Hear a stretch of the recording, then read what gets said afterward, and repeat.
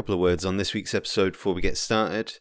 The first film that we talk about, we do get into talking about some pretty uncomfortable situations, specifically around sexual assault, due to the nature of the film that we've watched. Spoilers for that film start at 39 minutes. We start talking non-spoilers for the second film at 56 minutes. And spoilers for that are around about 1 hour 12. And then we go back into non-spoilers for the last 5 minutes of the episode. So if you want to skip forward, there you go. Enjoy.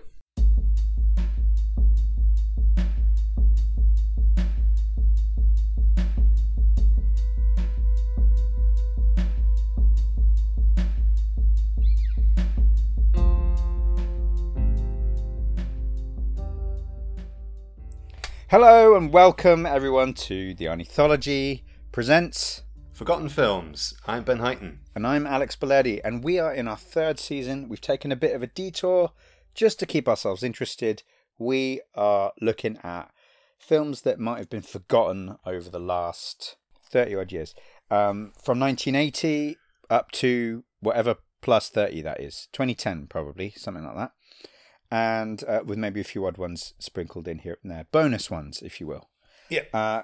This week, as you know, we are doing 1981. The year I was born. Yes. Yeah, so we'll mention in a minute the films that we've both chosen, but you'll remember last time I tried to put forward a Walter Hill film called The Long Riders, and I spoke briefly about this. Uh-huh. This time, I tried to put forward another Walter Hill film called Southern Comfort, and you pretty flatly rejected it. So before I go into why I like that film, I'm curious what information you received that made you say, I'm not going to watch this anytime soon. Right, so I'm embarrassed a little bit. It said, well, I'm not embarrassed. I think it's the same piece of information. So I just watched a poster, for anyone that doesn't know, why would anybody want to know, or why they would know? I'm flat out with work at the moment. So that's one of the reasons, again, why Ben and I have decided to just do stuff we enjoy. But we've set ourselves the task of watching an extra film for every recording. At least, At least, and sometimes we're watching 4, just to make sure that we're checking through our picks for each year. And because actually, I mean, this week especially, there's a film that neither of us have seen. Yeah. And if it turns out to be shit, I mean, that's still worth talking about, but we might want to say, actually, I want to do a film that we actually like. Anyway, exactly. No, that's really good point. It's that's also part of the enjoyment of doing this. It's why we're taking our time with it. It's why it might not be every week, but so it's more fun this way. We can really get into it with the movies, and I get to explore films that I've not seen before. One of the films that Ben recommended, I said, yeah, I'm up for it. I'm doing it. You know, Ben, that I'm not a massive horror fan. And that sometimes there are films, depending on how fragile I'm feeling, I'm like, I can't watch it. The thing that turned me off this time was it said, you've seen Deliverance? Yeah. Right. I thought that Deliverance was the Kathy Bates movie. Oh, Misery. So I was like, I'm not fucking watching Misery. And I was like, I can't watch Misery. Well, although Deliverance is also a very intense film, and certainly, an existential horror movie. Yeah, and then when I realized my mistake, I was like, "Can I squeeze it in?" Last night, I thought, or not last night, a couple of nights ago when I texted you, and I was like, I watched the trailer, and I was like, "Yeah, no," and I was already feeling quite raw from the last movie I saw. Uh-huh. Now, again, in research for another 1981 film, I watched another movie, which we're not going to talk about today, just mention it. It's Stripes. So while you watched Southern Comfort, I watched Stripes because I was thinking, I want something lighthearted after watching your first pick. Yeah. And I thought, and there was another horror film that I was like, can we do just a horror special then? And I just wasn't feeling it. I was like, let's do a horror and something light as well and fun. But it just didn't hit the mark the same way the movie that's my pick for this week did. Stripes didn't. Stripes, exactly, it didn't. So Stripes was actually the number 5 most successful movie of 1981. Definitely not a forgotten film. Very, probably not, but a very early Ivan Reitman, Bill Murray collaboration. Harold Ramis is in it. John Candy's in it. It's a great cast. It is. John Larroquette is really funny. All the guys that I like. And there's plenty of like funny stuff in it, I think. But Yeah. it does fall apart at the end, doesn't it? It really does. And I ended Hard. up watching an extended version as well. So there's scenes in there that are like, it's the thing about Ivan Reitman movies is that they're really PG, but they're not. I think Stripes is probably one of his more bawdy movies. Yeah. It does have boobs and things. It's very Police Academy at times, isn't it? It is. Which, nothing wrong with that. I grew up on that stuff. Yeah, sure. But it's also like, we can't talk about it for an hour, you know? No, that's how I felt. Not really. No. I totally respect your decision to not put that one forward. It's a fun film. It's one that we watched on VHS a lot growing up, but it's nothing special. So sorry, Joe, who's a previous guest of this podcast. I think it was her shout. Yeah, that was a film we watched together a lot as kids. Right. Joe's my sister, for anyone who doesn't know. I was up for it. I saw it. I like it. I might reference it once or twice in the future, but it's not one that I'm going to do an episode on. So Ben. Yeah, so Southern Comfort. Picks? Oh, hang on. Oh, sorry, man. Yeah, Southern Comfort, just very briefly. It's one of those films that's got a great hook. It's a bunch of National Guardsmen in 1973 in Louisiana going on a training exercise in the bayou. So they have real rifles, but they only have blank ammunition. And when they get lost and they're on their way to basically take some R&R and meet some hookers, they steal some hunters' kayaks to get across a lake. Shit, maybe we should have done Southern Comfort and Stripes. And the hunters, well, maybe. That would be really interesting. The hunters appear on the shore, and one of the soldiers fires a bunch of blanks at them. Right. And the hunters fire real ammo back. So it then turns into this survivalist movie as they get hunted through the bayou. The body count racks up. It's a very heavy-handed Vietnam metaphor. It's quite an effective one. It's got some really good filmmaking in it. Great score. Great cast. Powers Booth, Keith Carradine, Fred Ward, Peter Coyote. Definitely influenced by Deliverance and also Deer Hunter. And I think what you would find interesting about it is I think it quite heavily influenced Predator. Interesting for this episode. It's written by Walter Hill and David Giler, who wrote Alien a few years before. Right. And there's a lot of stuff in Predator that I think directly references or is even stolen from at times Southern Comfort, including Sonny Landham, who appears in a particularly vicious scene in it. Yeah. Okay, so it's that viciousness that was turning me off. I was like, I had enough of that with your pick for this episode, and I was like, I don't know if I can take that unless it's a bit cartoony or action. That's very interesting. The Predator note, we'll come back to that a bit later. Come back, yeah, of course it will. I whenever I hear you give these descriptions, I'm like, yeah, maybe I should give it a go. Every time I hear the word Deliverance, though, having not seen it as well, having only seen clips from Misery 2, it's that kind of like, can I watch this kind of film that's going to leave me like raw? And it's like, I know that these are movies that to round out my film knowledge, I should be watching. But yeah, Deliverance is definitely a film that you have to see.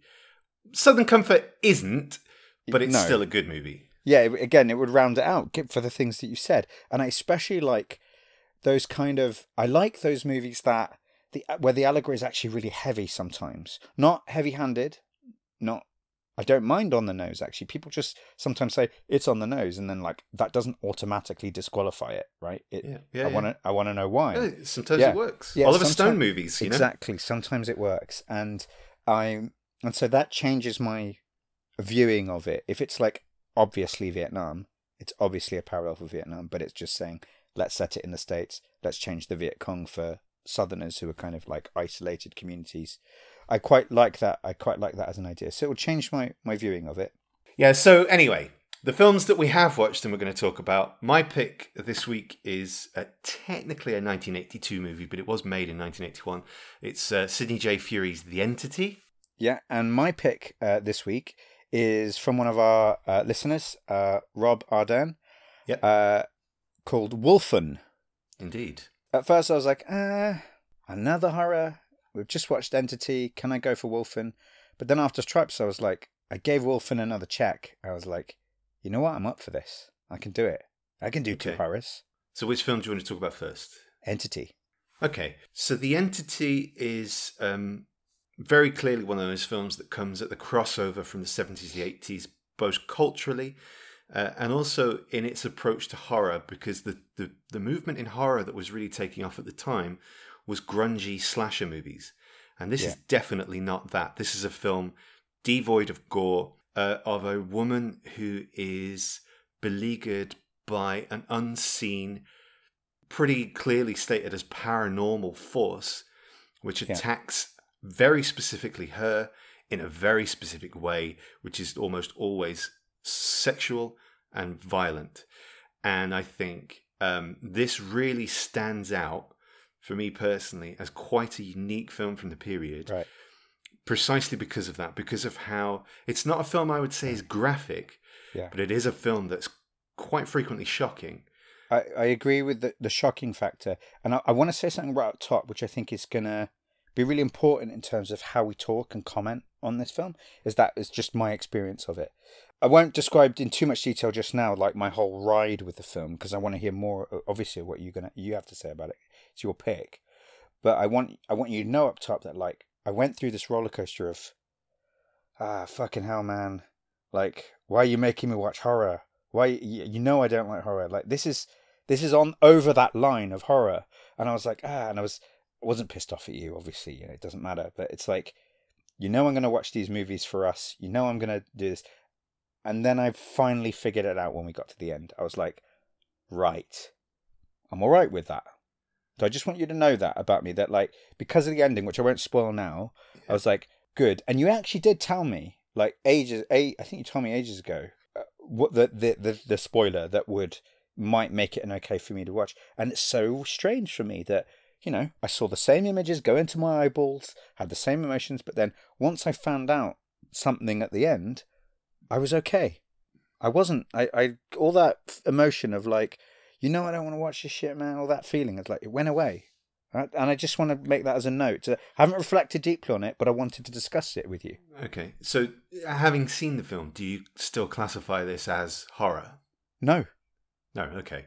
Because I wouldn't either. I'd say it's a thriller. Yeah. That's more around parapsychology. Yeah.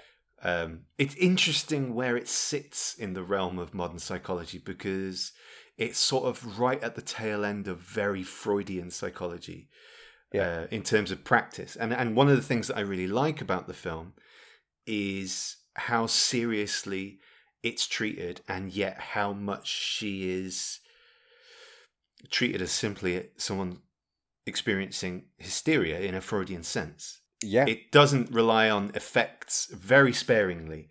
And when they show up, they're pretty effective. I agree. And it actually owes a lot more. I seem to talk about this film a lot more than I thought I would. It owes a lot more to something like The Exorcist in the way that the supernatural is treated through a scientific method than, I think, any other sort of horror film. The Exorcist is a film that I would class as horror, but I would say this is a suspense thriller with paranormal leanings. I would agree with that.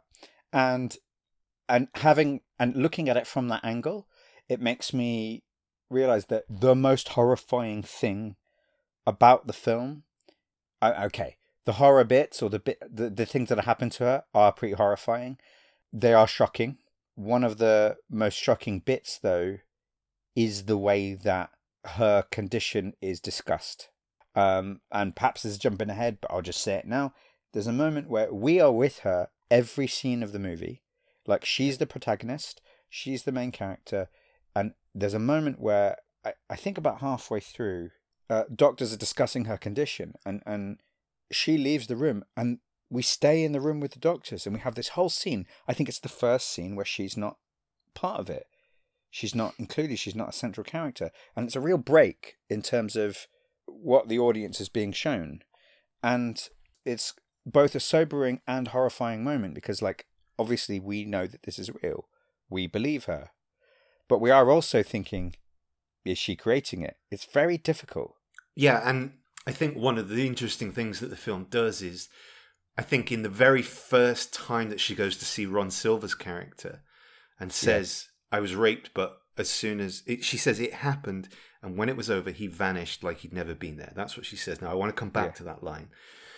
But up to that point, even as an audience member, you could explain this as something that only she was experiencing, something brought on by trauma and hallucination, anything. But there is a scene where her son tries to intervene, and that is where we first have our clearly supernatural moment, where lightning, a force, pushes him back and breaks his arm. Yeah, his wrist or his hand or whatever. Yeah. That scene with the doctors is really. It felt really real, actually. And that's one of the things I really like about the film is how seriously it treats the subject in a real world setting. So they're quite belittling of her when she's in the room and completely dismissive the second that she walks out. All of this is easily explained, even the stuff that isn't. Yeah, and that's the thing that's shocking is like, it's one thing if she's just isolated attacks, there's no witnesses or other, but that's what I liked about the plot. It was like, these things are happening to her, and you are rooting for her. Like, this is horrible what's going on to her. And it's like, that music, man. Yeah, amazing. Like, tell me that this didn't inspire Terminator. The opening sequence, do you know what I mean? Okay, maybe. Do you get my link? For me, because what's interesting about the music is there is a score in the film, but it's used very teasingly. But anytime an attack comes on, you have this simply pulsating. It is the unseen thrusting of the entity. And it's classic. It's like Psycho sped up. But It Follows, which is another film that deals with an unseen presence that's also linked to sexual transmission and things like these. It uses that exact same sound, and I think that's somewhere where you really see the influence in the horror genre. Right. Yeah. I didn't feel the Terminator, but I can see why you're saying that. Yeah, the opening sequence, it's just that 80s feel, I guess. She's very Sarah Connor-ish. Yeah. Yeah, and it's the synth, it's all that stuff, and it's like, make the entity a Terminator, and it's like, well, okay. Yeah. Do you see what I mean? And these attacks, right? At the beginning, I'm just like, what the hell is going on? At first, I thought, this is boring, because it's like, I don't know anything about what's going on. I don't know anything about these characters. Why do I care about her that she's getting attacked? But that's why I said what I said at top, okay? So I take that I was resentful that I was watching a horror film. That's what I thought was going on. So my opinion is tainted by that feeling, which I wanted to talk about. I want to explore that with you. 10 minutes, 2 attacks. What the hell is happening? And I was like, Jesus, I'm not gripped. I'm just like shocked, and I don't know what's going on. And then I only realized in hindsight of like, that's exactly what she's going through. Absolutely. She's got no fucking idea why this is happening. And the dialogue around it is really refreshingly candid. When she takes the kids out of the house and goes to stay at her friend's house. Cindy, yeah. Just while they're making coffee, she just says, I was raped. And then when she has the sit downs with Ron Silver, he's incredibly frank. He's very clear and specific about things. And one of the things I really like is that he knows he has to push her to confront whatever trauma it is that could be setting this off if it is in her head. Right. And he pushes her too far. He suggests something that takes it too far. But that's absolutely appropriate for his character. Yeah. And her reaction is absolutely understandable. Right. And 20 minutes in, really bored. Pacing's not great. I can admit this would actually be really scary if it were real. And it speaks to what you were saying of like, the treatment that they were actually trying to give us is that, no, this isn't supposed to be supernatural. This is, what if this was actually happening? How would people actually react? Yeah. And exhaust all of the options. Once you exhaust all the options, you have photographic and even video proof. You have witnesses. Then what could this possibly be? And there is I'm kind of surprised that you say it was boring, because I think although it's a pace that's very much of its time, those stretches of quiet interspersed with this craziness, and they're violent without being explicit, if that makes sense. It does. You really feel the violence. Yeah, it's an incredibly experiential thing. It does keep you on your toes, and yet I think the film develops at exactly the right pace, up to the point that she basically enlists Ghostbusters, right? Yeah, basically. And from that point on, I had no memory of the last, let's say, 45 minutes of this film.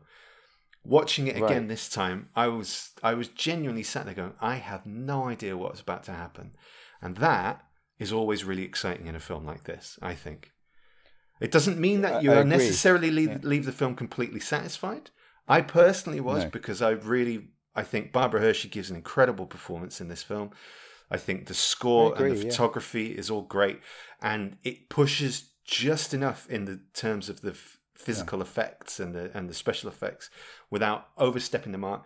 And it also doesn't use effects in the way that Time After Time did that have aged horrifically. Yeah. I think this is a film that is more relevant today than when it came out because of the central conceit of a woman who knows she's been attacked and no one believes her. And in the Me Too environment, the Judge Kavanaugh environment, I think this is a film that could have a second life.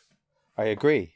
No, very well made point, and I hadn't necessarily considered those things, but I had made several notes saying that the film's ahead of its time in many respects, but not for the same reasons you do, and I agree with your reasons.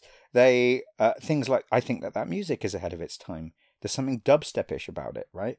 I think that the way, there is. There's something about like the way that they are treating her character is a feminist character.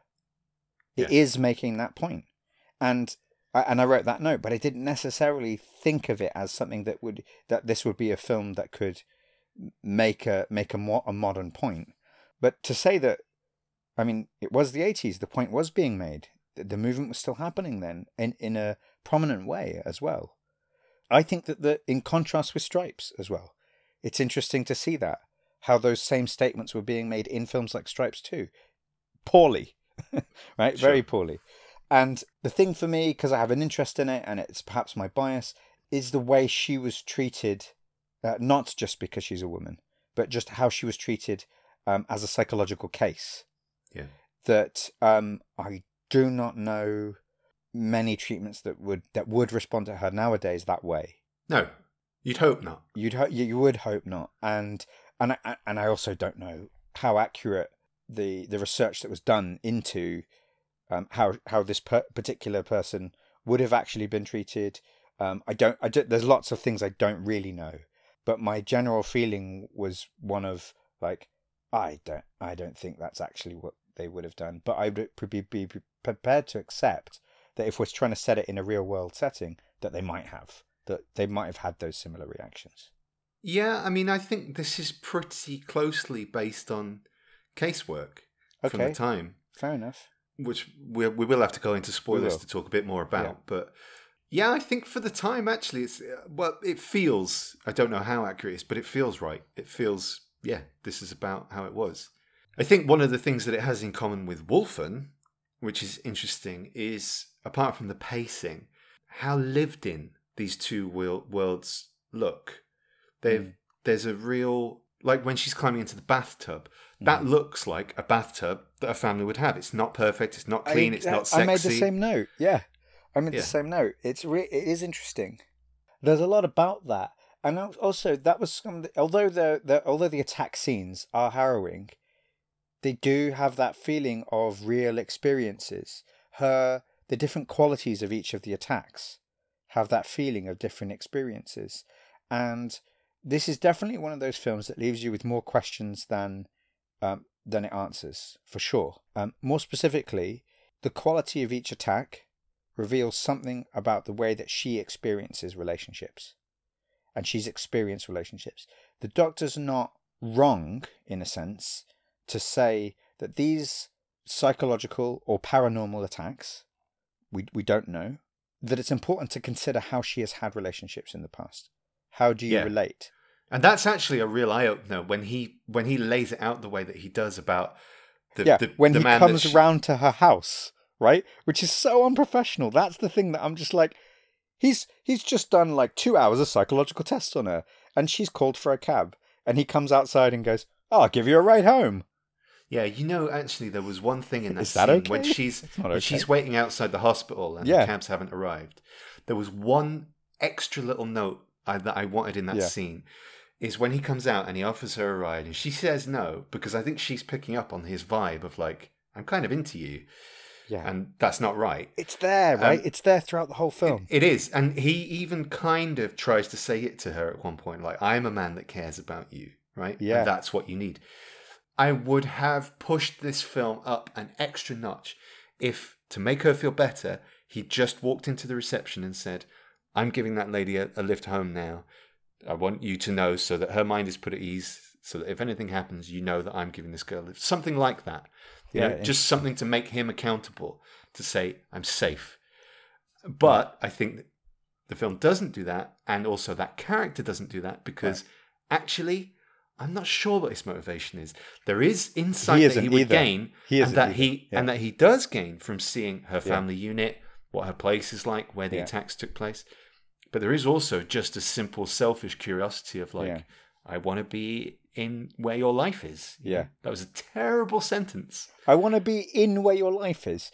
Use that as a line on your next date, maybe. I'm going to create a Hallmark card for that. Yeah.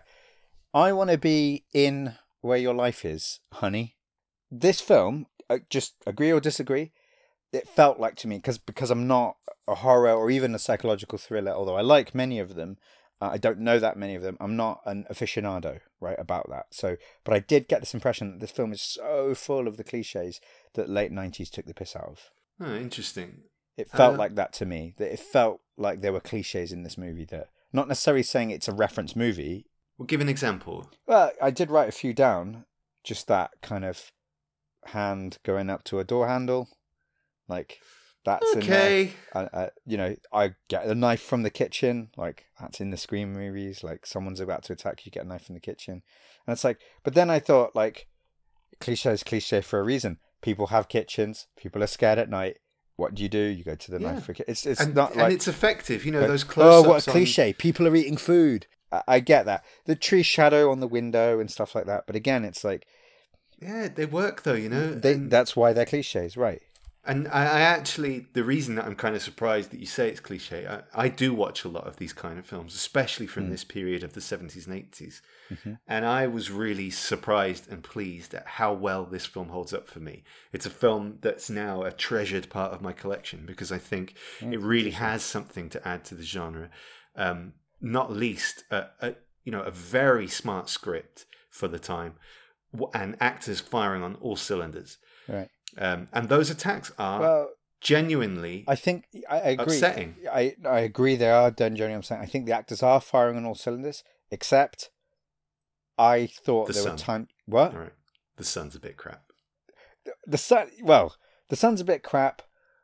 The girls are the girls. You know, the little daughters, they're fine. The kids acting, it's not a problem.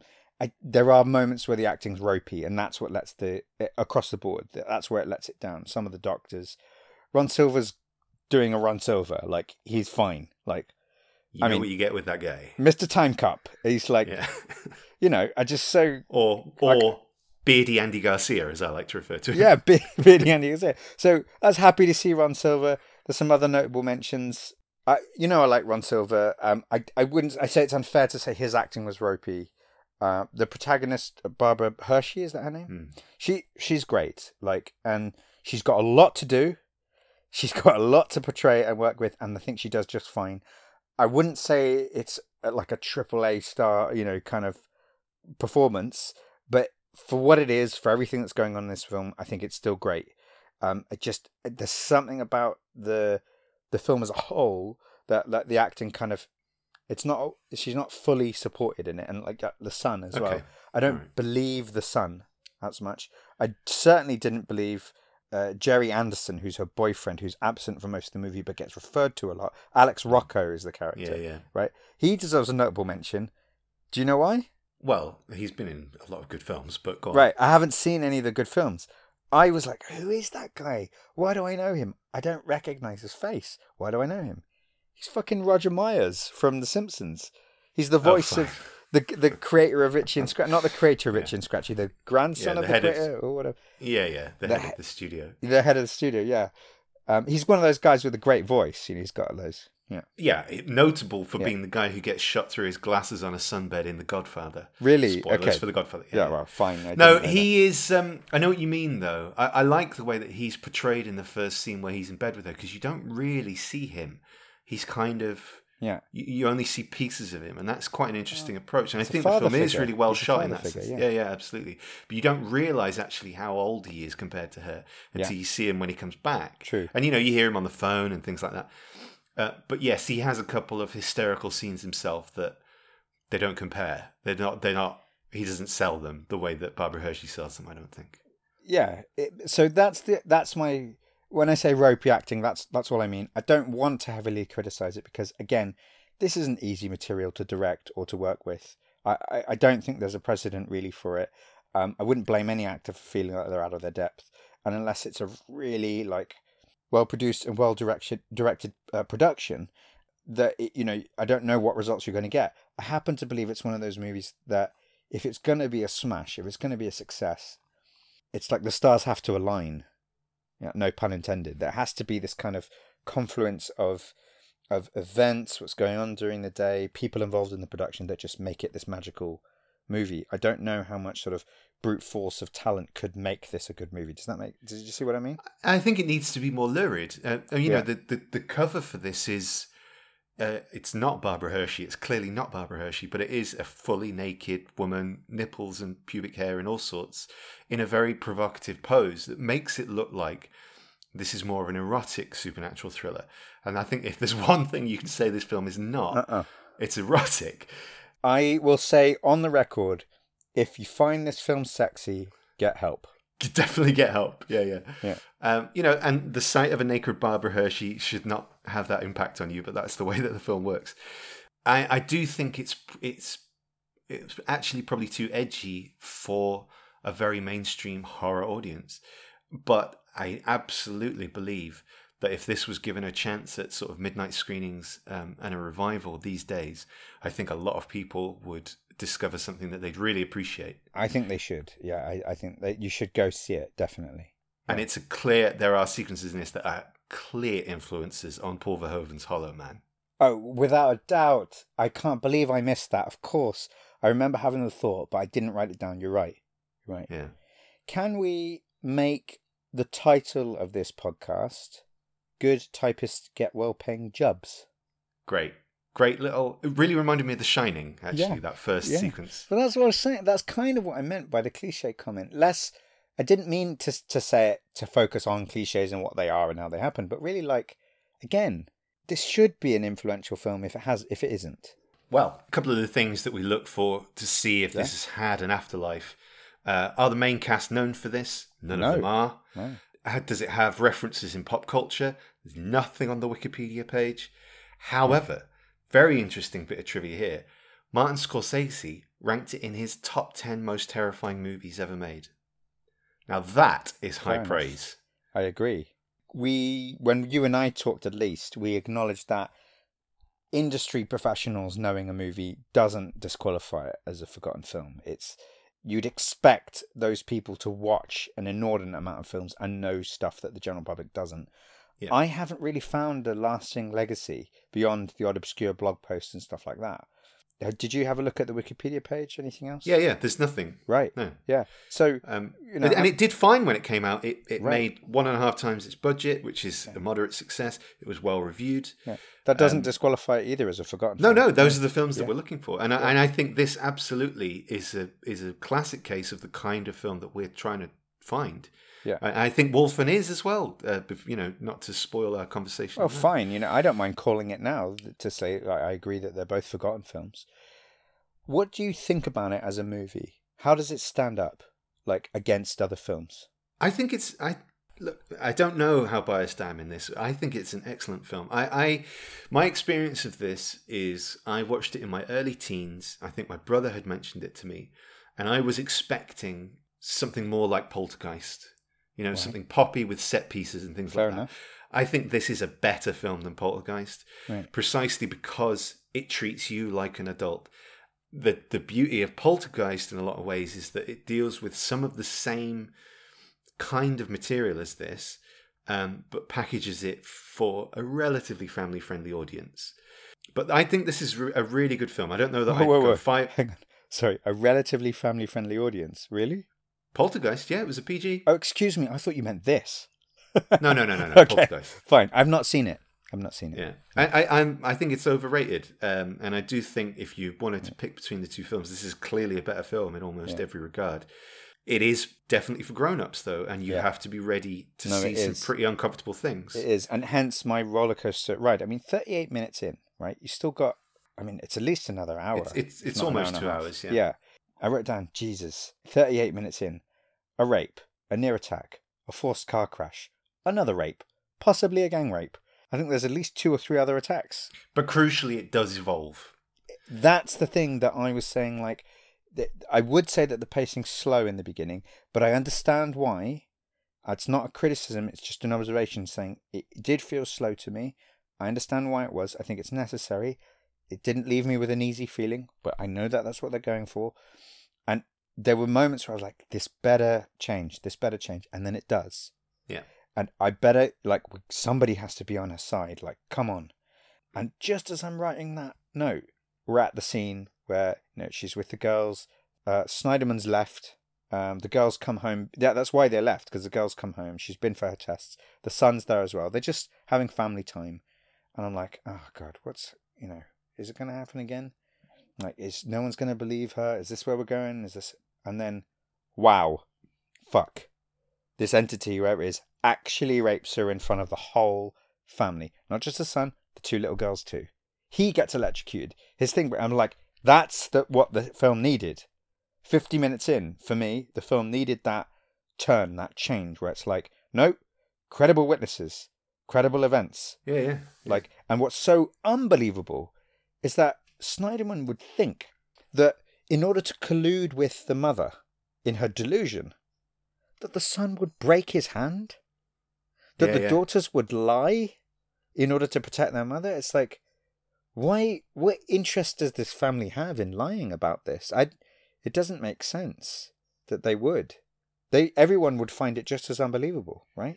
But again, in a realistic, if you put yourself in someone's shoes, you would have to exhaust, for your own sanity, all of the possible permutations, regardless of how outlandish, before you accept there is a supernatural spirit attacking this family. Right, but that's the conceit of being an audience member, right? Is that we know what we think is happening, what's being portrayed to us. And that's an interesting decision to make it unambiguous. It's not a mystery for us. Yeah. It's not a mystery for us, yeah. So we're along with her ride. Yeah. She knows it's happening to her. She's not sure what's happening to her. She's freaked out by it, as she should be. You'd be freaked out by it if it was just an attack. And that's why I think if it wanted to be a strictly paranormal movie, I think it would benefit from letting someone else's view in for the audience. And I think by centering so much on her experience, that's what I'm referring to, where I'm saying that makes it very relevant for today. Yeah. We have to believe her, and we have to see why everybody else doesn't. I agree. Should we spoil it? Yeah, let's get into spoilers, but before we do, would you recommend this film and give it a ranking? I recommend it for all of the reasons that we've said, for the fact that it's actually quite important, that it's got a slant to it that sets it apart from other horror. If people still want to put it in that category, I'd understand that. It's more along the lines of psychological thriller, although it's horrifying. The supernatural element firmly does place it in the horror genre, I think. I think you've got to be okay with that kind of thing. If you're not okay with it, don't watch it. I just really don't. Like, it's not going to be fun for you. As not a fan myself, I think it's okay. In terms of quality of film, it's weird. This is a weird rating. In terms of quality of film, I'm giving it a 3 out of 5. Okay. But that doesn't have to do with how much I enjoyed it. This is weird. I like that I've seen this movie, and I think it's an important movie, so I want to give it a 4 out of 5. It loses some marks for reasons that I've said, but I don't want to give it too poor a rating. I don't think it's a great film, but I do recommend it. The recommendation gets a 4 out of 5. Quality gets a 3. It's a solid 4-star film all around for me. But yeah, just know that when you get into it, it's not a film of cheap thrills. It's no. something very different to that. No. Right, let's have a few thoughts on spoilers for The Entity. Beware, listener. Spoilers lie within.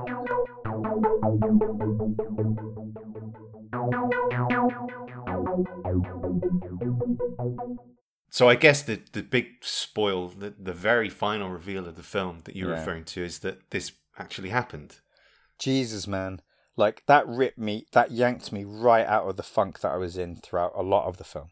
And I think that, I wasn't going to refer to it too much earlier because I was in a funk. I didn't get why I was watching this.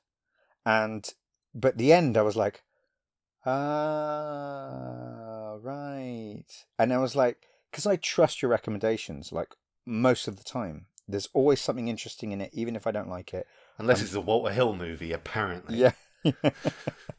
I'll come round. I just need to find my time to watch these things. But it's like, yeah, based on a true story. But the way that they do that is like, it made me go like, they weren't taking liberties with this. Of course, there's some poetic license. But when you think about all the people that were involved, when you think about the university, the Ghostbusters at the university, this is again the ropey acting that made me go. That I just, if you told me, I completely forgot that it was based on a true story. I believe that at the end, that I'd watched something that was very close to a true story, not just based on it, because of all the players. Down to the scene that you mentioned, the attack where the whole family see, and the son breaks his arm. Yeah. Her son broke his arm. And that was the real turning point in the case of like, we have to take this seriously. Yeah, this isn't just in her head. Right, It can't be just in her head. So they don't show that in the film. So you're saying, have you done some research into real life? That's what I'm saying. Yeah.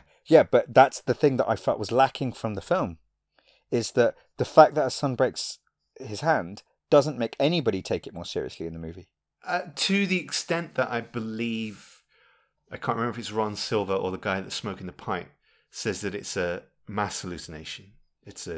Which I am really dubious about. Based Based on empathy, I'm really dubious about. I'm like, I don't know, but just generally speaking, I for me the jury's still out on how possible is it for people to mass hallucinate. Maybe it is. Maybe there's really good research on it. I need to find that out myself.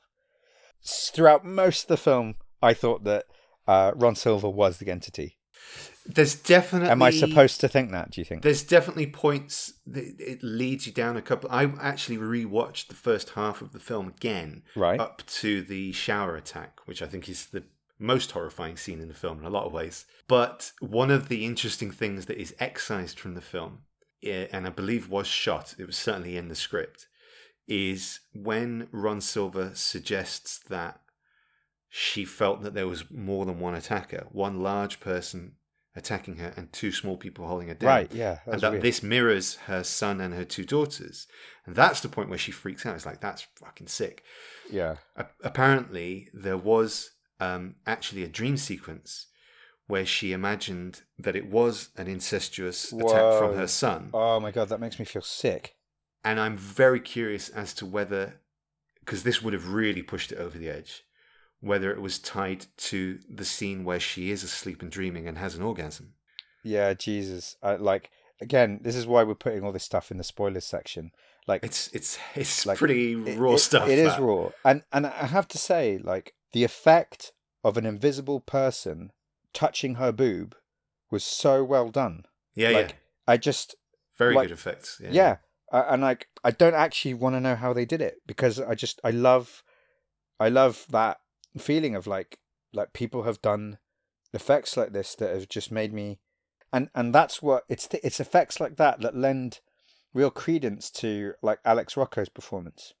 This older boyfriend who's absent most of the time, who she thinks that having him around will make things better, and he does, and it sort of feels like that. He says, "I'm coming, I'm staying for good."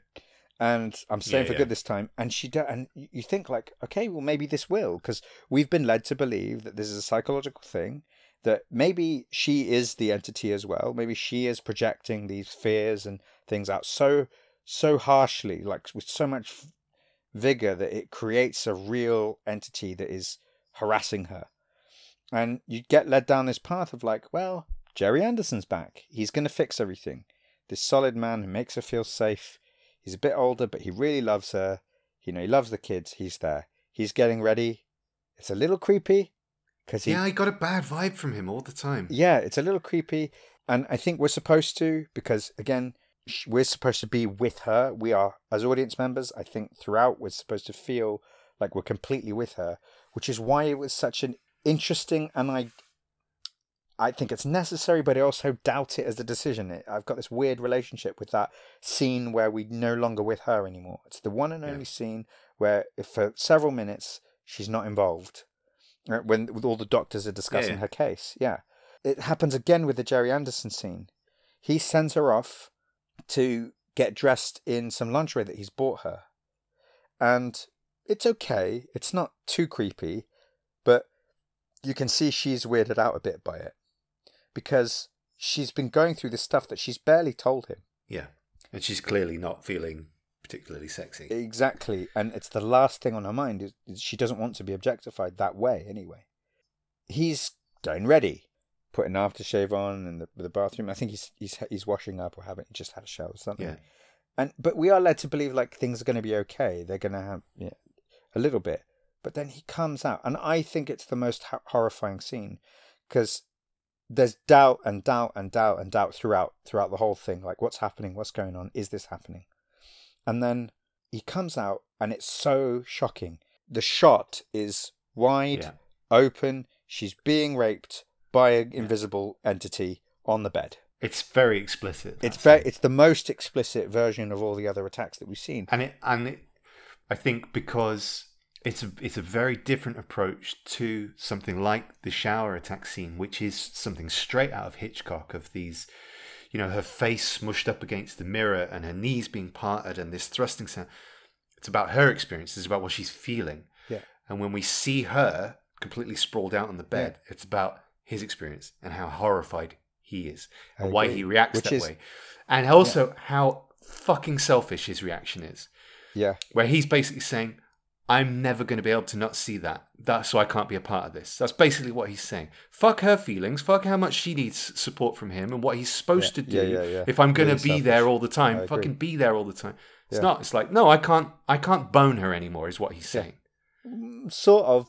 Also, tell me you would not be scarred for the rest of your life if you saw something like Absolutely. that. Right. But I feel very comfortable saying both you and I would be a lot more compassionate than he is. Of course. And over time, we may actually end up making the same decisions as saying, over time. Fine. If we're still messed up over years of that. But yes, there would be a conversation. There wouldn't just be this kind of like shaking. He doesn't even say it to her. No. He says it to the doctor. No. So there's a lot of that in this, and that's for me the reason why I gave it that 3 score as a movie. It gets a 4 recommendation to watch, but it's a 3 for quality because there's lots of inconsistencies with the way that people act. That's where I got let down by the script. I didn't believe at all that this guy was her son, and that's not just to do with the fact that they look very different. Like you do find out, because we know that his father was very exotic. I mean, if you didn't find that, he's from Mexico, right? I think so. He's based in the States. He's from Mexico, but also like she was very young when she had him. So the age gap. But you notice straight away. You notice like that guy doesn't look like her son, right? But it could be.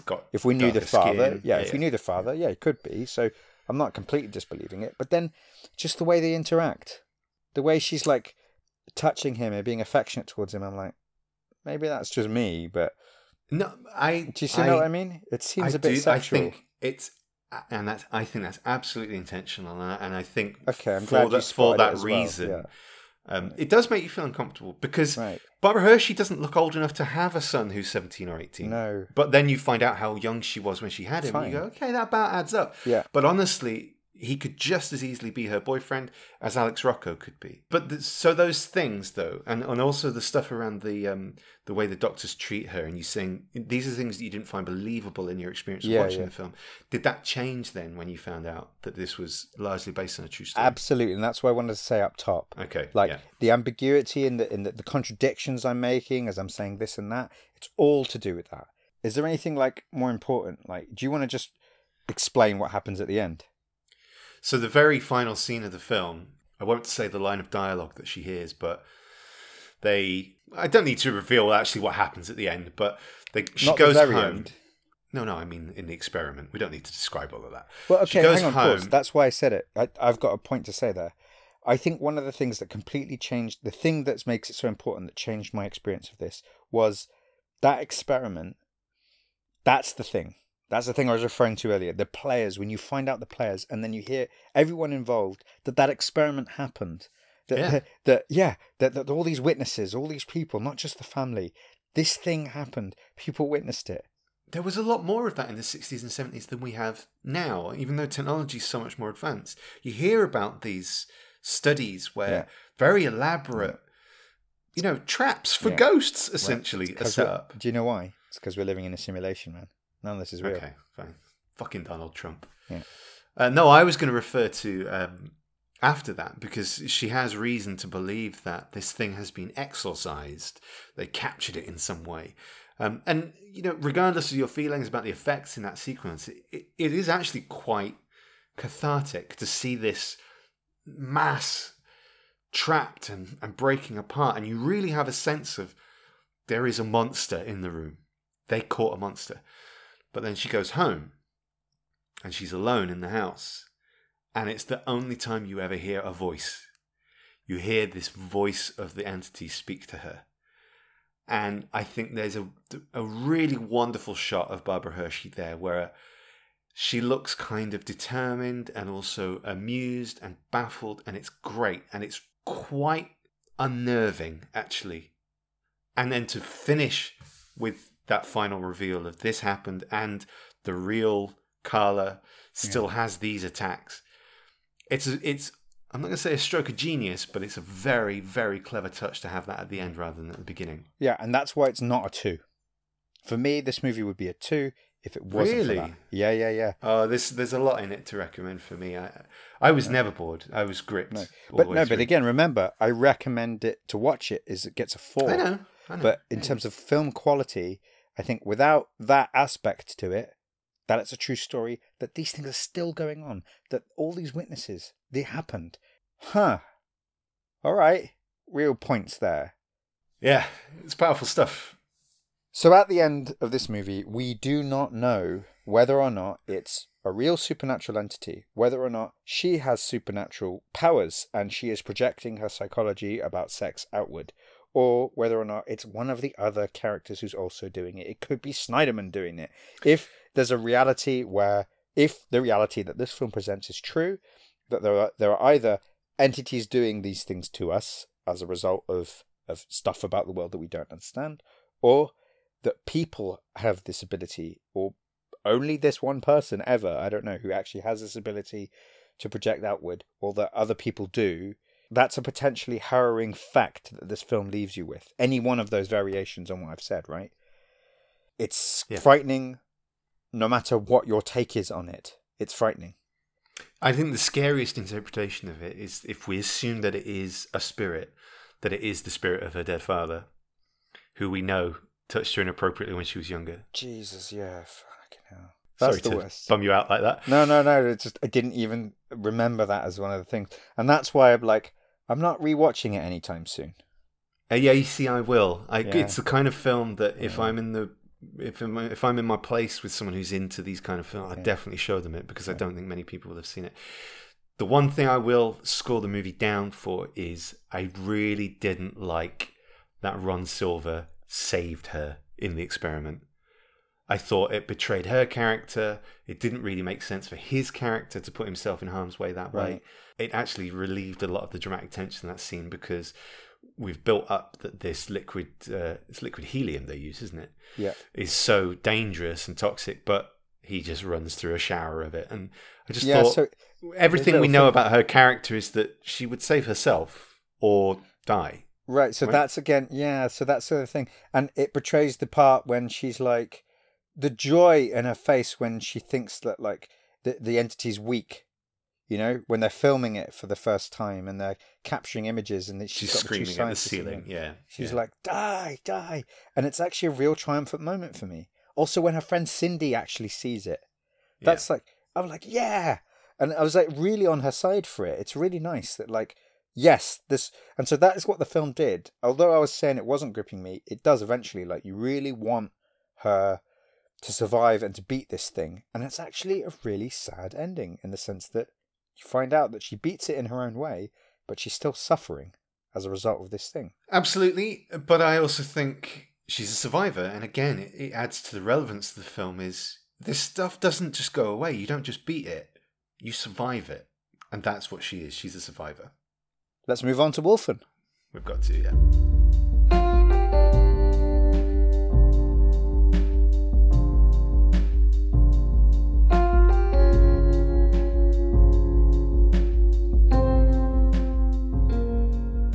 Wolfen is Predator with a wolf. Kinda. It's definitely got Predator vision. Yeah. And, you know, it's that's unfair maybe to both films, but it's the parallels are strong. That's why we made the reference at the beginning of this episode. That's why I said, like, that's going to be interesting for later. Yeah, again, in terms of influence, there's no way that Predator vision didn't come from this film. This is one of the first films to use effects of a POV like that. Yeah, really good. And it's a prominent credit at the beginning. Steadicam operator gets a prominent credit. And it's like during a shot where it looks like somebody's running up a bridge. Running up the side, the side of a bridge. I have to say right up top, I love Edward James Olmos. I do anyway. I love Edward James Olmos. Don't really like him in this film, though. That's so interesting. I mean, he commits. He surely commits. There's no true. Question. Good. I'm glad you're at least giving him that because I got that from him. Can I say up front, I love Albert Finney. Jesus Christ, I love Albert Finney. Yeah. Yeah. He defines safe pair of hands. He's God. Never bad. No, right. And I haven't seen him in a performance this young before. He's a boss, man. He still looks old, though. Yeah, no, but he's fucking cool. Come on, he's fucking cool. It's such a flawless accent as well. You forget he's British. He's British. Yeah, I do. I did forget he's British. Yeah. But he's like my favourite scene for character in the whole film is when he sat there an evening smoking a cigar and he says to the psychologist, "You want to ride home?" Yeah. Just the way he's like, there is not an ounce of shyness about basically asking her out. I want to give you a ride home. He's straightforward, you know, and there's something, it's nice. What's the setup of the film, Alex? What's the inciting incident? The inciting incident is an entity that we're not quite sure what it is, but we're pretty sure if we've read the title of the movie when we come in, a wolf-like creature is just attacks a rich couple who are having a stroll in the park. That's the inciting incident. Prior to that, there is, over the opening credits, there's a Native American ceremony being conducted on the top of one of the bridges in New York. And is it New York? It is, yeah. Yeah, it is. Yeah. I think it's the George Washington Bridge. Right. And that's Edward James Olmos there with a couple other of his cronies, just like doing some kind of ceremony. And they throw what I think, it's my theory, is a bottle of wolf piss. That's what I think it is, onto the side of a car. That's my theory. Okay. It seems to be... It's a glass bottle with liquid in it. They're marking a target. Yeah, that's why I think it's pee. It would make sense. Yeah. Yeah. Parkour! Yeah. Parkour. And and they you know, you can see they're adept at handling themselves around the bridge. So and that's it. And Albert Finney has to investigate the murder. He starts. Well, they're not just attacked. I mean, we see very clearly a guy's hand gets ripped off. They're eviscerated. Yeah. And we later find out that the brains have been eaten, the organs have been removed. Yeah. It's a vicious attack. Yeah. Albert Finney is Captain or Detective Dewey Wilson. He's described by, I think, his captain as, he's like, "Who's this guy?" And he's like, "That's Dewey Wilson. Homicide, kidnapping, and results." Yes. I love it. It's brilliant. It's so brilliant. It's like, yes, this is why I want to watch this film, right? Okay, that makes it sound a lot more cheesy 80s than it actually is. No, it isn't. But it is, right? And that's why I'm oh god, this film is going to get such a strong recommendation for me because of those lines. This is why I want to do this podcast, because of films like this. It's interesting because lines like that deserve to appear in a Lethal Weapon-y kind of movie from the late 80s. But the look of this film is much more like the grimy 70s cop thrillers. Yeah. And again, it's at that really interesting crossover point. Again, like I said, this is a lived-in world. It's cigarette smoke and shit clothes and scruffy hair And Albert Finney like epitomizes this kind of slightly greasy. You can smell his coffee breath just by looking at him. Do you know what I mean? I know exactly what you mean. And especially in that scene, like you can see he's hungover. He's eating just like he's grocery shopping. What was he eating? It's amazing. He's grocery shopping, right? He phones into the precinct on a payphone, right? Because he's got a pager, like awesome. And he gets like his job for the day, and he's like trying to bunk off. You can see like he doesn't want to do it, but the captain tells him the case, and he just shows up at the crime scene with his groceries, like picking like these donuts out of the. They look like donuts to me, but donut balls basically, not full on, or cookies. I think he's just eating shit throughout the whole film. I was like, you're in good shape for somebody that eats that shit. It's like... Well, we see him jogging. Yeah. He's not in as great shape as Gregory Hines, who we also have to mention, because he's one of the great... You wouldn't fight him. You wouldn't fight him? You wouldn't fight Albert Finney at that age. No, I absolutely wouldn't. I think he'd deck you. And me. Yeah. But that's, he really looks like that no-nonsense guy, Yeah. Yeah, so, the film is, I think, again, it doesn't really belong as a horror film, I wouldn't say. It's much more of a police procedural. Agreed. And this is a mystery more than The Entity is. Yeah, and this is paranormal more than The Entity is. Kinda. Well, more is a bit strong. More is a bit strong. This film says it's a paranormal thing without, like, it's not pretending that it might not be paranormal. It's not saying that it's psychological. I think what this does that The Entity doesn't is it bridges the gap between the paranormal and the real world. It's saying there is something paranormal going on, but these real world characters are very much connected to it, very much inciting it. Right. So what I'd say is that if you think it's horror, it's about as much horror as the X-Files, as many X-Files episodes. It's like that's a good comparison. It's got that feel to it. Yeah. Yeah. And Gregory Hines, man. Great. Yeah. Like so good in this. Whittington, his name is. Did you spot another notable mention in the morgue? He's in it. Of course. 10 seconds. Right. James Tolkien from Back to the Future and Top Gun. That guy. What? No, that's one I missed. Oh, you're not talking about Tom Noonan, the wolf guy? No. Oh, who are you talking about? From your favourite film of all time. From Die Hard? Reginald Val Johnson. I didn't spot him. He's a morgue attendant. He's Al Powell, right? From Die Hard. Yeah, Sergeant Powell. No, James Tolkien is obviously Principal Strickland from Back to the Future.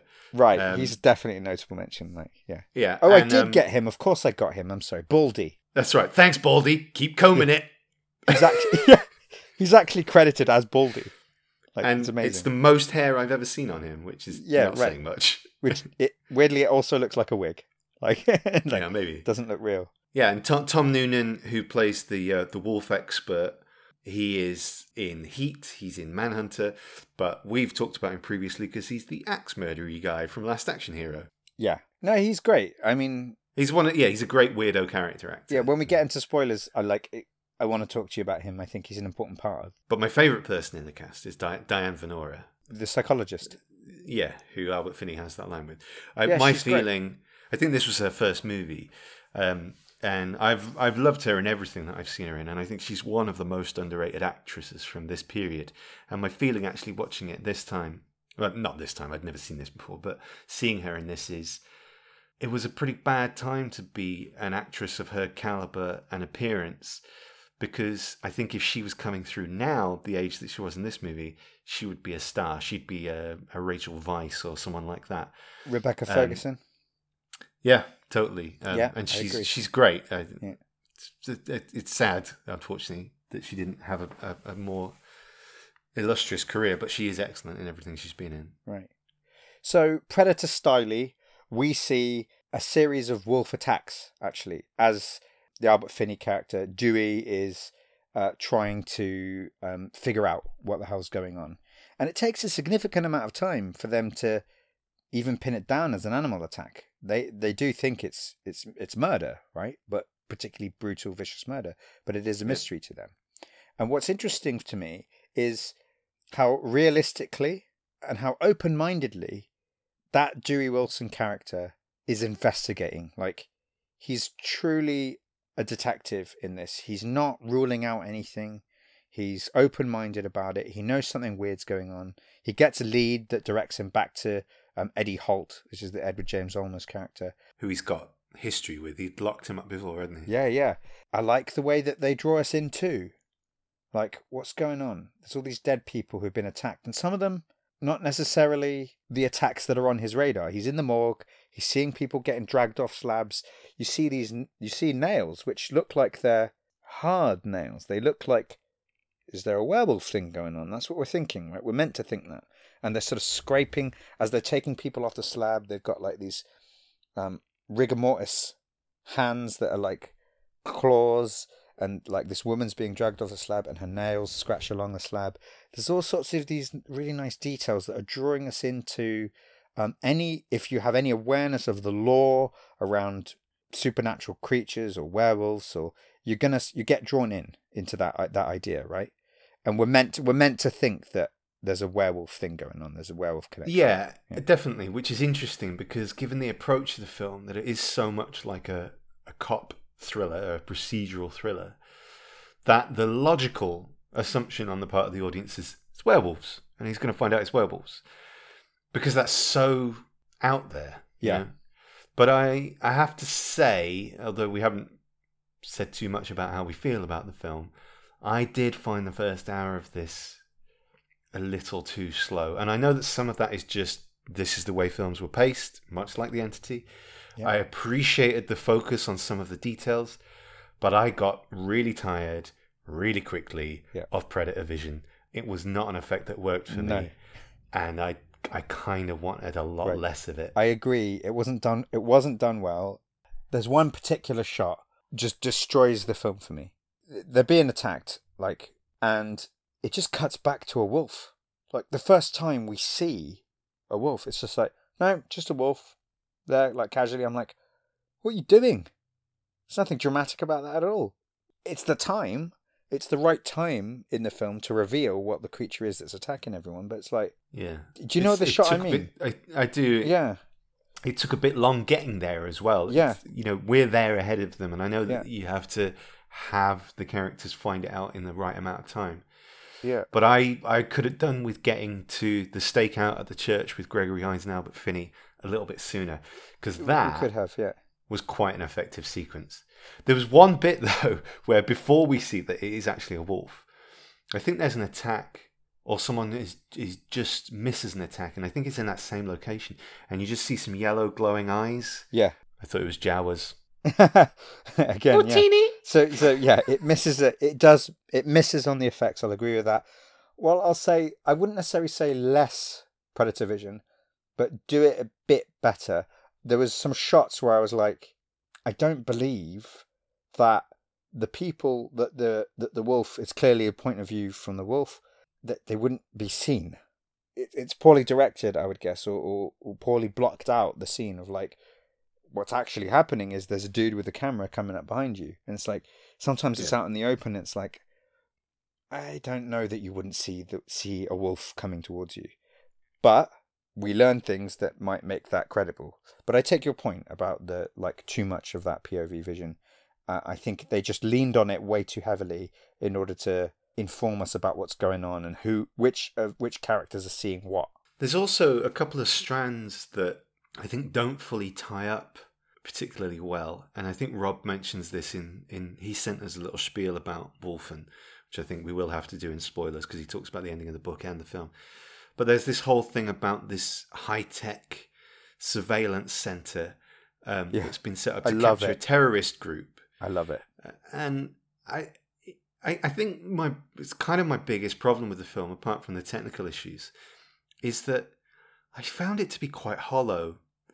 And there were a lot of things in there that felt like they were going to pay off thematically. And ultimately, for me, none of them did. There's some eco stuff in there. Yeah. And there's the stuff with terrorists and deprived area of New York and the surveillance state and all of that. Sure. And none of it really paid off. And there are a couple of relatively effective set pieces, but I didn't feel that the movie said anything to me. I wonder if you feel any differently about that. I do feel differently, but I totally accept your point.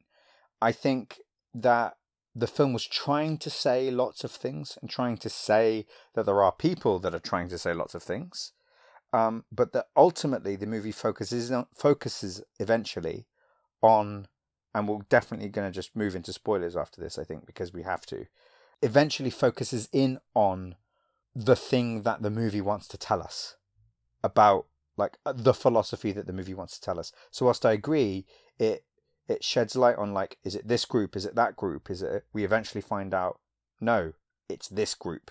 So it did actually speak to me, but I would say that it spoke to me in an Alex way, in the sense that it's a movie that's trying to portray concepts that I think in the final analysis doesn't do it very well, doesn't do it in a good storytelling way, but says something in a way that I love, that I really liked, but I wouldn't give it credit for the way that it said it. Does that make sense? Yeah. So before we get into spoilers, then, how would you rate this? Weirdly, I'd say it's a recommended. I really like this film. It's a solid 4 stars for how much I like it, but I'd give it a 3 out of 5 for watching it. Like, I don't recommend that people rush to watch this film. It's fun, but I wouldn't say it's a fantastic movie. I think there are some interesting things in it. There are a couple of very striking visual sequences, which I'll be more specific about in spoilers, but didn't really pull together for me. I'd probably go 2.5. Wow. Okay. So we're the same for each other's picks, basically. Yeah. Kind of. Same feeling, yeah. I love Albert Finney. I love Diane Venora. There's some cool stuff in it, but yeah, it needed a bit more meat on the bones for me. Yeah. Would you see a sequel with Albert Finney's character? Not about wolves. Now? I don't care. Like 70-year-old Dewey Willis. Whatever you want, man. Like now, or if we could go back in time, I don't care. Like that maybe. Character is worth. There's nothing movie. So unique about the character, though, is there? You know, he's not really. He's a very Philip Marlowe-y kind of guy. Fair enough, but I love that character. Yeah, that's fine. I think Finney did play Marlowe at some point, actually. I just want to give you 2 bits of trivia, though, before we go into spoilers. The director, Michael Wadley, never actually directed any other feature films. He was removed from this after production, so he wasn't overseeing post-production, which might explain some of those slightly strange shifts. Yeah, that does make sense then. His cut that he delivered to the studio was 4.5 hours long. Wow. I want to see that. I really want to see that. But the bit of trivia I love about this is, because this was based on a book by Whitley Streiber, Dustin Hoffman was a fan of the book and really wanted to play Dewey, and actually lobbied for the part, and Michael Wadley rejected him and said, no, Albert Finney's my favourite actor and I really want him to get the part. Brilliant. And it's the only time Dustin Hoffman has ever been turned down for a role. That's amazing. Yeah. Well, I think he made the right choice. I think Finney's more interesting. Maybe, but I wouldn't have disliked Hoffman in it either. Beware, listener. Spoilers lie within.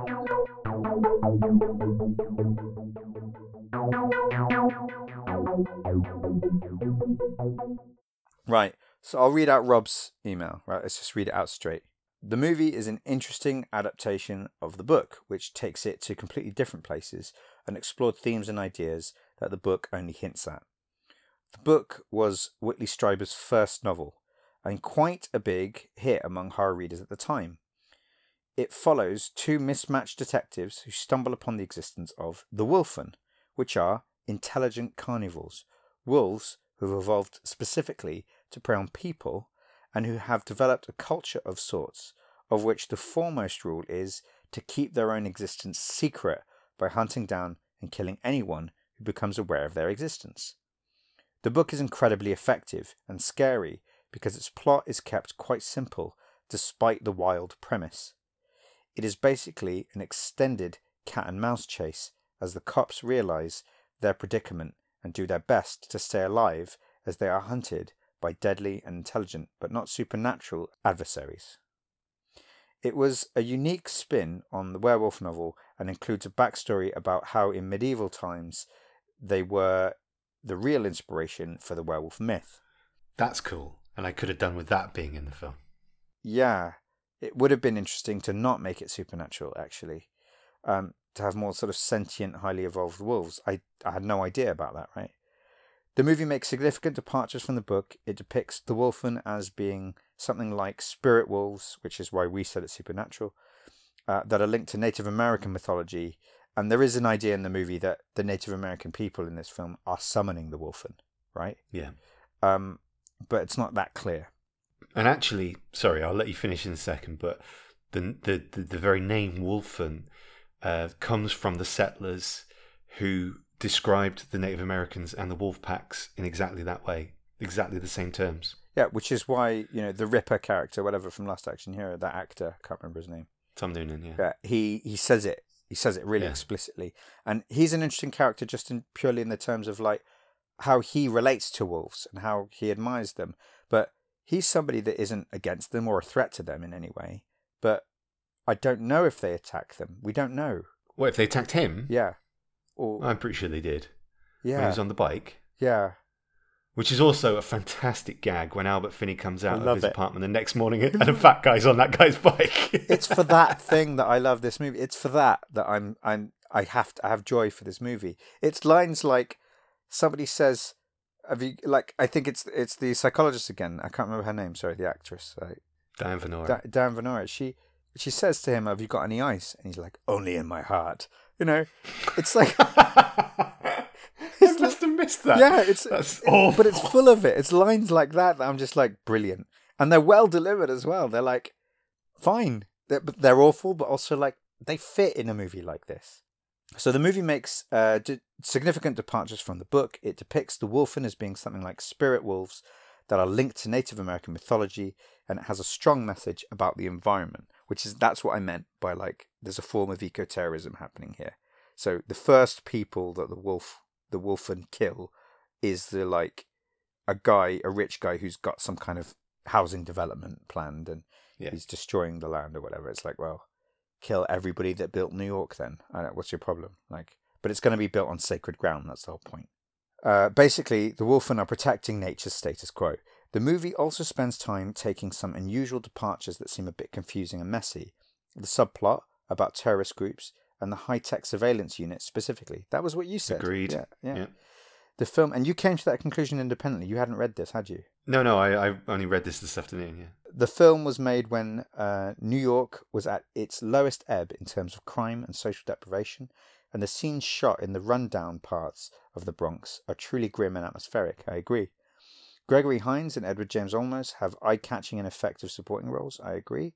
The ending is one that I'm sure puzzled a lot of the audience, and I agree. Even though I liked it thematically, I think it falls down. It's not well done. The scene in the bar where the Native Americans are actually explaining all about the Wolfen, that was like, quick, let's explain it all. And it's like, it would have been interesting to have tried to have done that with better storytelling, but every single line that's said in that scene, I love. I like the decision to make Albert Finney's character get fully on board at that point with what's actually going on. It was a bit jarring, though. I think that didn't... I know he's just seen his buddy get killed by a wolf, and he's kind of like, yeah, he's on board. But I think just the way that they revealed it all to him, it was like, you're taking a real shift here. And the film didn't follow it. The film didn't follow that shift. It kind of went back to how it was before that.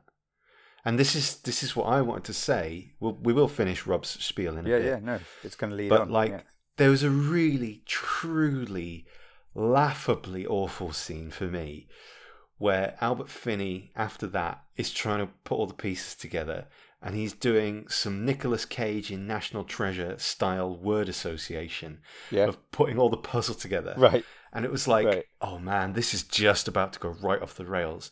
But what saved it was the scene straight after that, where him and Diane Venora and Dick O'Neill walk out of the building, and the street's empty, and the wolves are surrounding them. It does. That Thank you. Was a fantastically well shot. It does scene. save it. It does save it. Were it not for that scene, it would have been an awful ending. So Rob continues. The ending is one that I'm sure puzzled a lot of audiences. I suspect that the reason the film was forgotten, and I agree it's been forgotten, was that it was marketed as an out-and-out horror movie, but the end product was quite different and rather abstract in parts.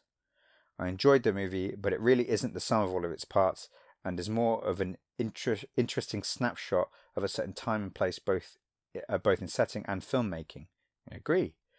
I would have loved it to be closer to the book, and would be interested to see a remake or a closer adaptation of the novel, although I think it's unlikely to happen.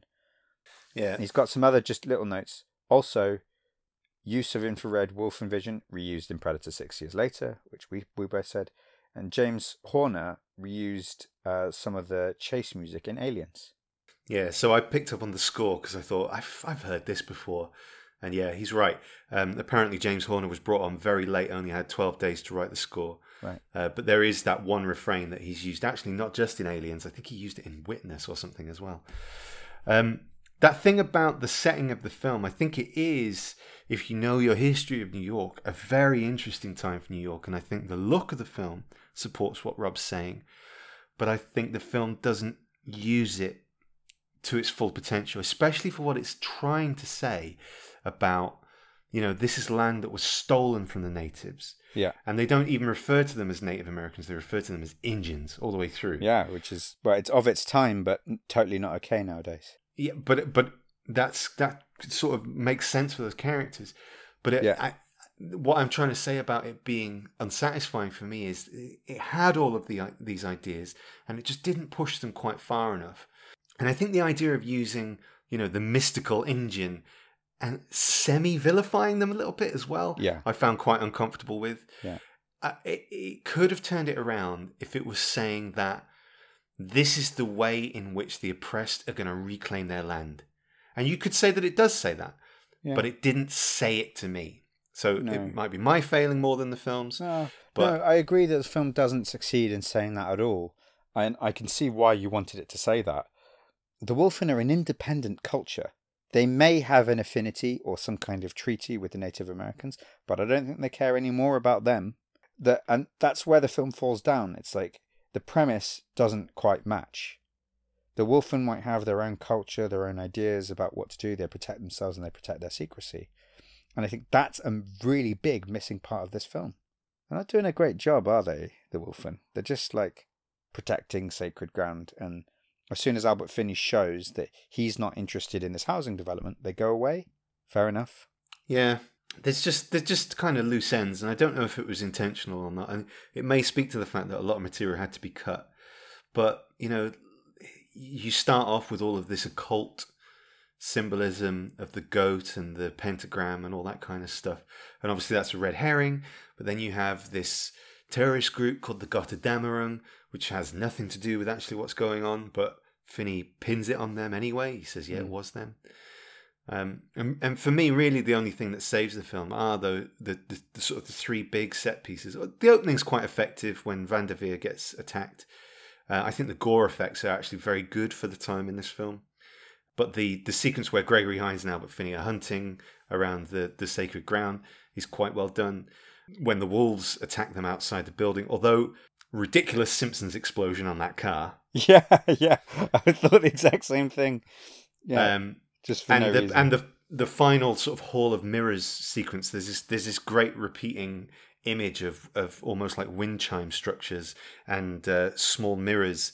And when the wolves are in the apartment with Diane Venora and Albert, that was very striking. It was good, but the wind chimes and the mirrors, and there's quite a lot of symbolism in this. I think they were, again, I want to see the 4-hour cut because I think they were trying to say something, all of that again didn't quite land. There's a lot that doesn't land in this. I don't think that that Diane Venora had nearly enough to do in this. It would have been really nice to see that character do more and be a more prominent part of the story. Also, in helping figure out what was going on, that would have been quite nice. Yeah, so, she ended up being a little bit of a damsel. Exactly. And I didn't think that was necessary because Albert Finney's the one that goes to her for help. Like, he's running. I did like it. It was one of my favorite character scenes in the film. He's freaked out. He knows he's now figuring out that these attacks are happening, and he runs to her apartment to check that she's okay, and then ends up being comforted by her. I liked it. I thought it was a really good turnaround, a really good twist. This film had a lot of potential for me. I just wanted that scene where they get sniper rifles and go out and hunting and just wanted more from that, right? It was well constructed, and it was well edited as well, actually. But I think the disappointing bit for me was when Albert Finney left his post. And it's like, dude, you've got a high power night vision rifle and you're going in on foot. That's just irresponsible. Like, you're not covering your pal anymore. And what advantage are you gaining?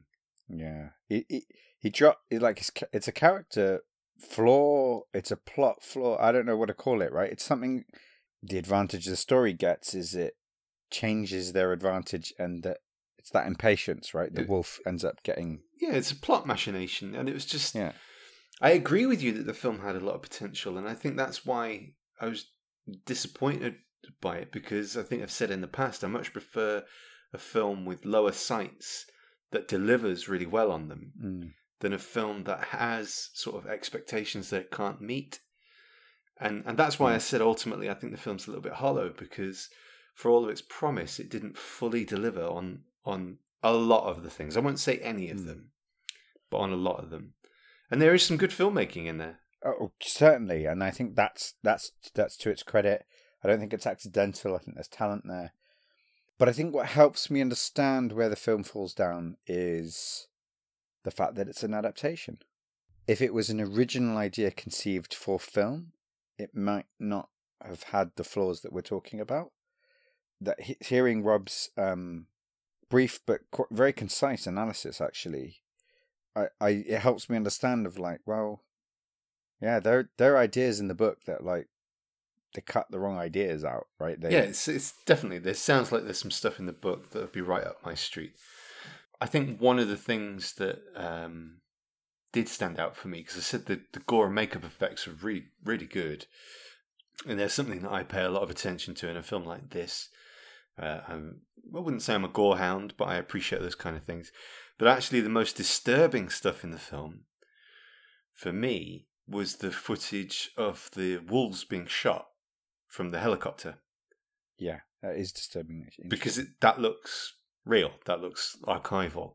Yeah. And that's quite upsetting. And that's one of the few points in the film where the filmmaking and the message of the film actually align in a sort of perfect way. And again, that's all about the potential and the ingredients that the film had.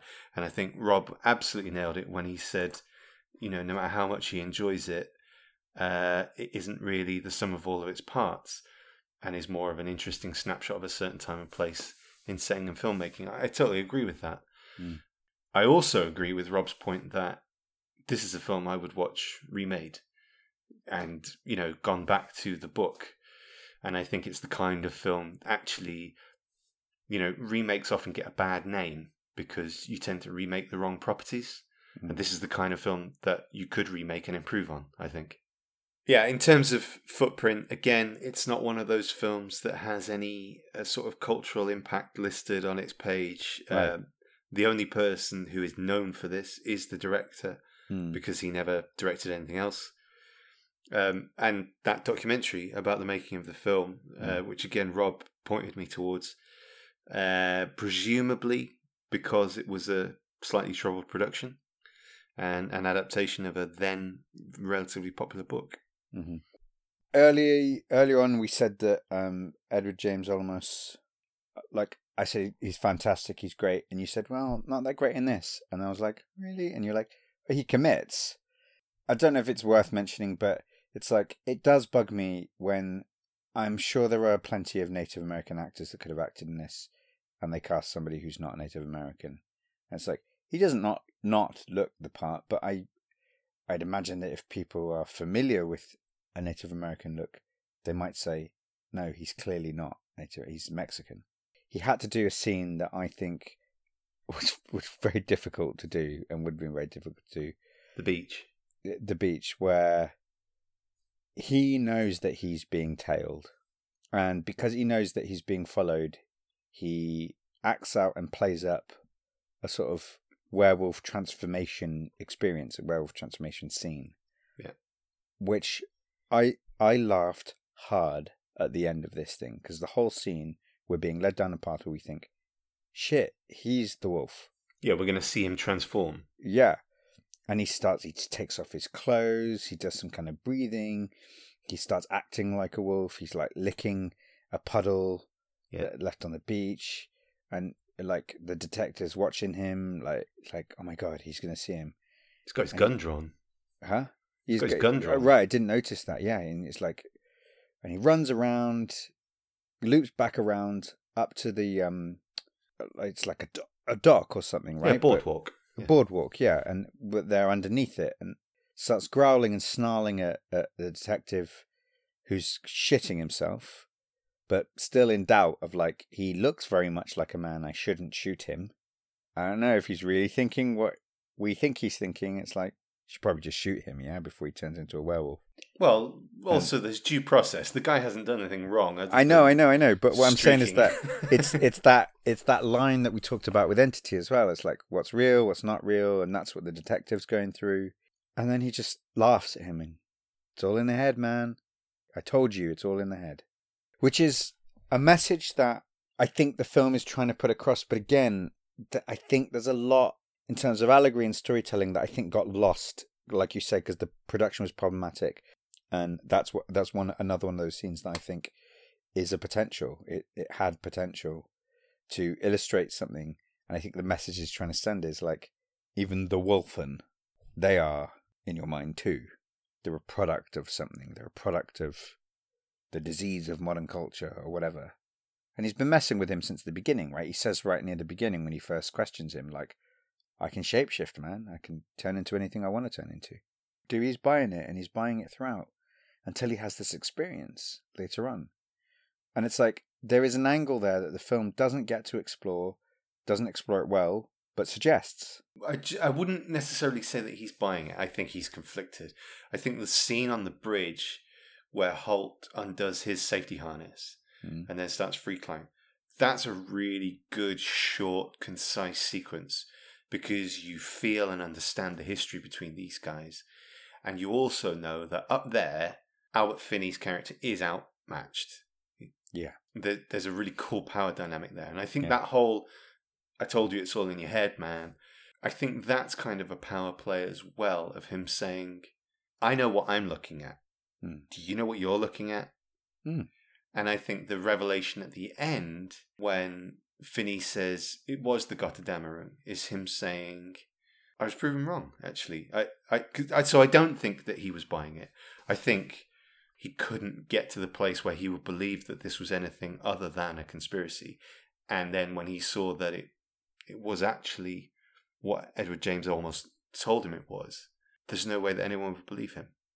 In that sense, actually, there is a connection there between the Entity and Wolfen, and that's interesting that we've sort of stumbled across that. Two characters choose to live within that denial to an extent. My feeling about the Edward James Olmos performance is simply, I do find him an interesting screen presence. I think he's a very, very talented actor. I think his performance in this, whether intentionally or not, is not in tune with the other performances in the film. It's a little bit bolder.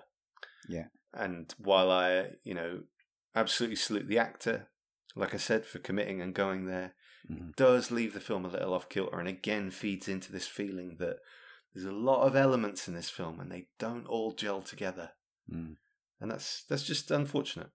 Yeah, and I am saying the same thing in my own way. I'm saying something similar in my own way. Where we disagree is literally purely just on enjoyment. I didn't not enjoy it. Yeah, right. But yeah. I'm glad I saw it.